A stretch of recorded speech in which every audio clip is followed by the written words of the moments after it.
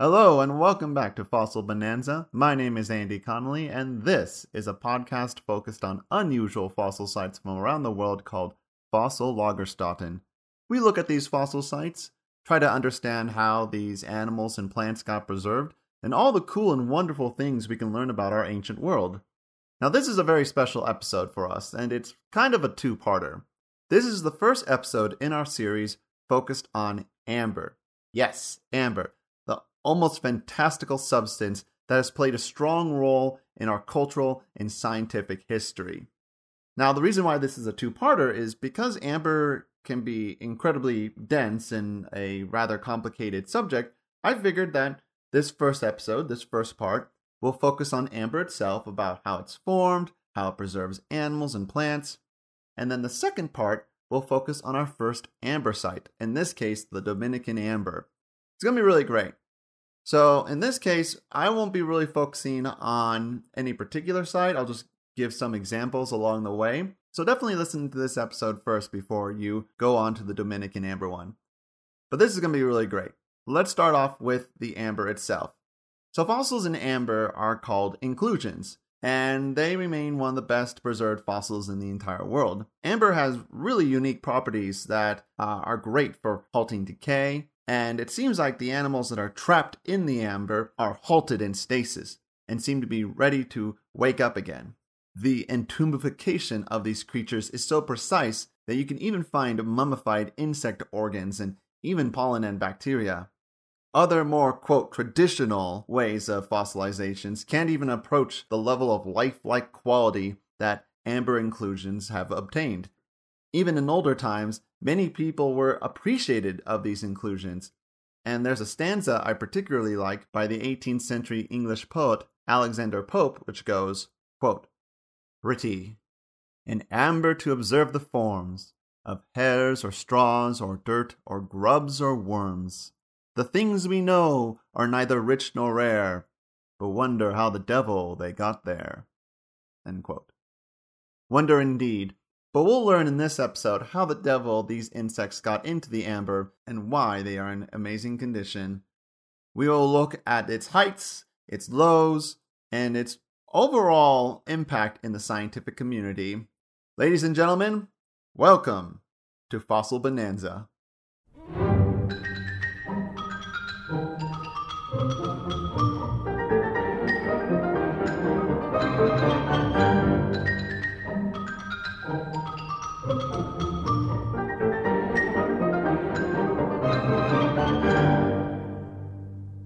Now, all amber is formed from resin, a rather viscous substance used by trees to patch open wounds. Whenever a tree may experience damage from high winds or an insect invasion, it exudes the resin to patch these wounds and ensure that no further damage or invaders take place. The resin also works very well as an insecticide, as not only can the chemicals be deadly, but they suffocate any would-be intruders from getting into the tree. The resin then hardens and acts as a scab for the wounded tree. Immediately, we begin to understand why amber is an excellent way to preserve fossils. Not only is there a high opportunity for insects, invasive or not, to be entombed, but the resin's solidifying properties means it can survive transport and burial. And it should be pointed out, before we go any further, that resin and sap are technically different from each other, even though they both come from trees. Sap is a watery substance that is full of sugars, and trees use the sap to deliver nutrients and sugars throughout its body. Maple syrup is actually derived from the sap of maple trees. Resin, on the other hand, is made from a tree's bark and is much thicker. And in fact, if you ever go hiking through a conifer forest, it's highly likely you have stumbled upon resin and even felt its highly sticky, pine-like aroma on the tree's bark. The resin is made of terpene chemicals, which give it unique properties. These terpene chemicals can act as a fingerprint for the tree, and many different kinds of tree species have their own unique concoction of these terpene chemicals. It actually takes a while for the viscous resin to transform into an amber gem. The transformation immediately begins once the resin has left the tree and is exposed to the air. Many of the resin's chemicals will slowly evaporate over time, while the rest will begin to link together in a process known as polymerization. This polymerization is what hardens the resin into amber. Before the resin can fully become amber, it reaches a stage called copal, which is sort of like a proto-amber. Copal is very similar to amber in that it's hard and can contain inclusions, but there are a few critical differences. For one thing, it's still undergoing polymerization, and as such, it can be melted at lower temperatures compared to amber. It also isn't as hard as amber, and it can be dissolved in many kinds of acids. Many people have actually been fooled into thinking they have an amber sample when in fact it's just a disguised copal. And the thing is that copal isn't as useful for paleontologists because they are relatively young, usually less than 50,000 years or so. Real amber takes much longer to form, and although there isn't a hard date of when that transformation is complete, when transformed, the amber is harder and can withstand higher temperatures and is more resilient to the acids. However, if the resin is exposed to the air for too long during polymerization, it can degrade and crack. The resin needs to be safely transported and buried somewhere to continue its transformation. That is why a lot of amber sites have been found in delta and lagoon deposits. Basically, in order for a resin to become a protected amber, it needs to drip off a tree or fall down onto the ground on a broken branch, where it can be carried by a fast-moving current or river, and then eventually be buried by the sand and mud.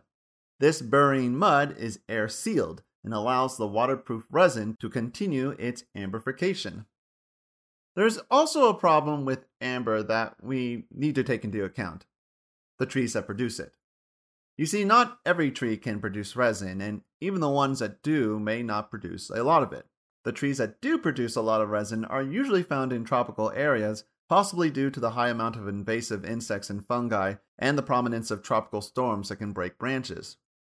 As such, we are seeing very specific circumstances for amber Lagerstätten to happen. There needs to be an abundance of trees that can produce a high amount of resin who live near a delta or a river that can quickly transport and bury the resin so it can become amber. These are very rare circumstances, which seems fitting given that these are among the best fossils in the entire world. We'll briefly mention a few global amber sites that satisfy these conditions, but I want to talk about one other important piece to our Lagerstätte puzzle, and that's our inclusions, the poor little critters who get stuck in the resin.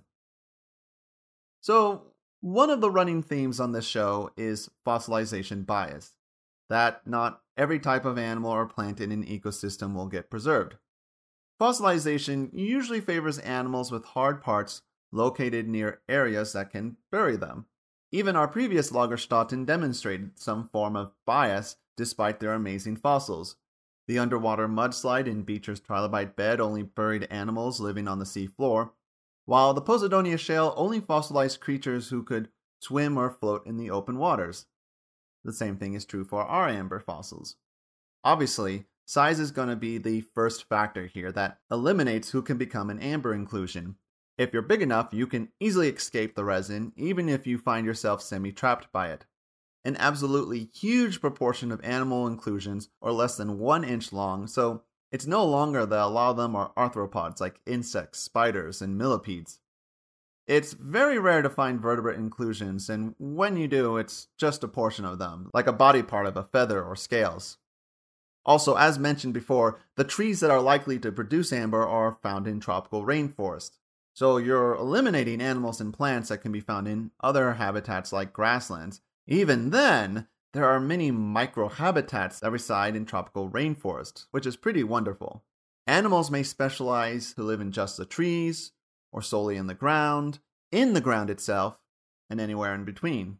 I encourage you all that next time you're in a park or even in your own backyard to observe a tree for a few minutes and then observe the ground nearby and see how animals and plants differ even when they're 15 feet apart.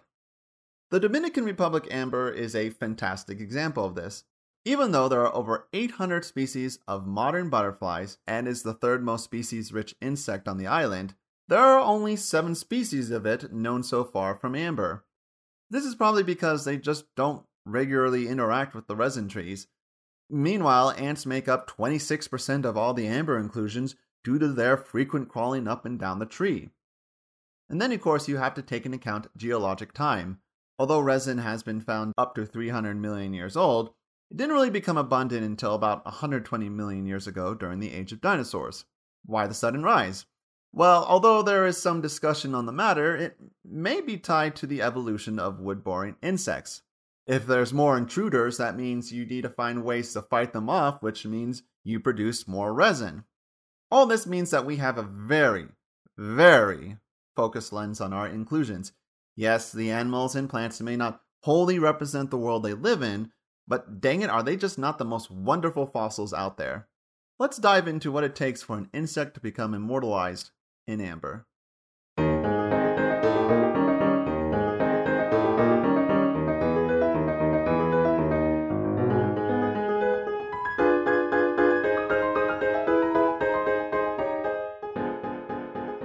In general, one of the best ways for an organism to become a fossil is to remove it from the environment as fast as you can. You want to minimize the time between an animal's death to its burial so you can preserve as much of it as you can. For many burrowing environments, this can take several days to hundreds of years before the animal remains are submerged. Resin can do this in minutes. As an insect, say an ant, is crawling on a tree, it walks across the resin and almost immediately becomes stuck in the viscous substance. While struggling in its gooey deathbed, another wave of resin buries it completely and submerges it. The ant dies through either suffocation, or if it's only partially submerged, through dehydration and exhaustion. Immediately, the resin begins its amberification and the ant begins its fossilization. Resin is incredibly good for decay prevention. I already mentioned before that resin is waterproof, but some resin have antifungal or antibacterial properties that prevent the tiny microbes from infiltrating and growing within its golden walls.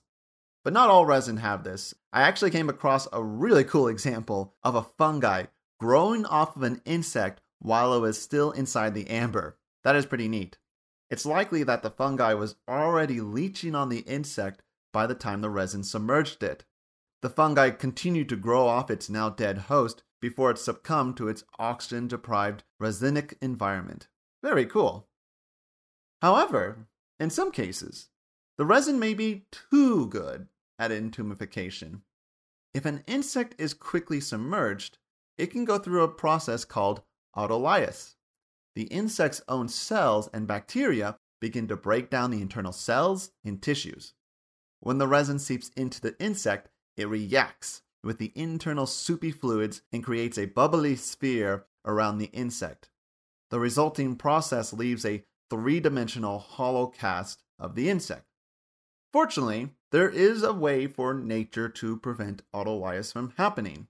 If the insect is only partially submerged and dies before another wave of resin buries it, it can dehydrate to the surrounding environment. The lack of water halts any kind of bacteria activity, which may destroy the internal organs. Once the resin submerges it, the insect will be mummified, with its internal organs still in place. This is when amber's astonishing potential fossilization occurs. If the tissue compounds are relatively stable, we can detect the likes of organs like spiderbook lungs, liver, or spinning glands. We can even identify cell organelles like mitochondria, ribosomes, and cell nuclei, which is absolutely insane. Which leads me to the T-Rex in the room. The million-dollar question, can amber preserve DNA? To give an unsatisfying answer, it likely does not. DNA is highly unstable, and even in the best of the best conditions, it's rare to find DNA that's over 100,000 years old. In the 90s, during the Jurassic Park heyday, there were a number of publications saying scientists were able to extract DNA from insects millions of years ago, but these results have since not been replicated and were likely due to lab error. Even for amber's incredible preservation, it's still not the most perfect thing out there. Nothing is perfect in preserving organisms. Because in this case, amber can still be susceptible to gases that may permeate through its body. There are still other liquids that can seep through it as well. And DNA in general is just highly unstable. It just, without any kind of major upkeep or care from its live host, the DNA just falls apart rather easily. And maybe you can get a few like samples from it, but like definitely not the complete strand of DNA like Jurassic Park showed. And even then, trying to get DNA from a 100,000 year specimen, much less one that's 65 million years old, is probably impossible, at least for our modern technology. So we'll see. This could change in the future, but I wouldn't hold your breath for now. There's actually a really cool study that I will link in relation to this called Problems of Reproducibility. Does geologically ancient DNA survive in amber preserved insects? And they actually used Dominican amber for this research, and we'll go into Dominican amber more next episode, but that's a relatively young amber compared to other amber sites at about 16 million years or so. So even when you have younger amber fossils that happen way after the end of dinosaurs, it's still highly, highly, highly unlikely that you could get any kind of notably complete DNA from it. And in fact, DNA and other organic compounds like proteins in general do not have a stable shell life. Even in the comforts of an amber home, the body constantly needs to update, fix, and mend these broken and degraded molecules to keep itself functional. Many of these compounds just break down over time, while others, like the hard exoskeleton of insects, remain strong and relatively unchanged for millions of years. So even in amber, despite its near-perfect conditions of delaying decomposition, can only do so much for its imprisoned inclusions.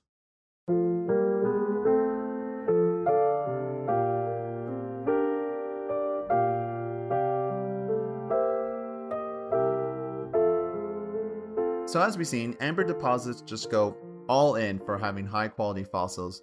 They're the definition of a Conservat Lagerstätten, or a fossil site with excellently preserved fossils.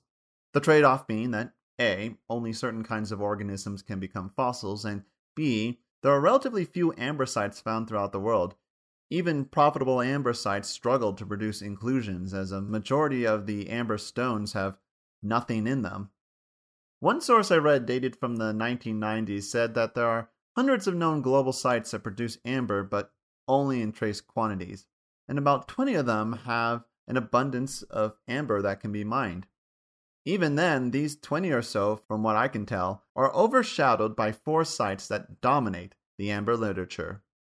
They are known as the Lebanon, Burmese, Baltic, and Dominican amber sites. These big 4 sites, again and again, are praised for their scientific significance and their amber abundance. The Dominican and Burmese sites in particular have seen a rush of new species identified every year, and keeping up with them is almost impossible. I actually set it up on my Google Scholar to get notifications for any new amber research papers, and they just keep coming, and it's just like new insects. It just keeps it coming. It's incredible, and it's pretty overwhelming at times. Even then, the fossils all 4 of these sites contain are magnificent and gives us a critical look into our world's evolutionary history. Their importance cannot be understated. Now, in another time, we will look at the Lebanon, Burmese, and Baltic sites, but what we're going to do is instead I'm going to end the episode here. It's a little bit shorter episode compared to the previous ones, but I kind of wanted to front load all of you with this information first before we get right into the amber site itself. In the meantime, though, I hope you enjoyed this short episode of Fossil Bonanza. Make sure to tune back in next time, where we dive into the Dominican amber and learn about all the cool spiders, insects, parasites, and so forth that are preserved within its wonderful stones. It's going to be wonderful. I think it's going to be a blast. And if you want to learn more about Fossil Lagerstätten in general, make sure to check out the website of the same name, fossilbonanza.com. And also, I'll be uploading a transcript of this episode as well onto my website. So if you know anyone that may benefit from a transcript of this episode, make sure to send them my way. Hey everyone, so this is Andy Me, day before this episode goes out. I recorded most of this episode about a month ago, but I actually wanted to add in a quick little thing here at the end of this episode. Recently, I just passed 100 downloads for Fossil Bonanza, which is excellent. Thank you to everyone here who has listened, who has shared this. Thank you to my friends and family who have supported me. This is really great. And I've been seeing all the people who've been listening in across the US, across different European countries. I've seen a few from Canada as well. That was really excellent. Thank you so much. I actually recently got a little bit of a boost as well. The popular fossil podcast, Paleocast, actually put my podcast on a list of fossil podcasts to check out on their website. I recently retweeted that. So if you go to my Twitter account, you'll see that list of fossil podcasts and other shows you should check out as well. I've actually begun to listen to some of them too, which is pretty excellent. So again, thank you everyone for listening. I do appreciate all your love and support. It's really been giving me a great boost of confidence and makes me feel really happy about the people who are listening in. But I love you all so much, and I am looking forward to everyone tuning in next time to listening about the Dominican amber. It's going to be great. I have some cool stuff in plan for you all. All right, check you out next time.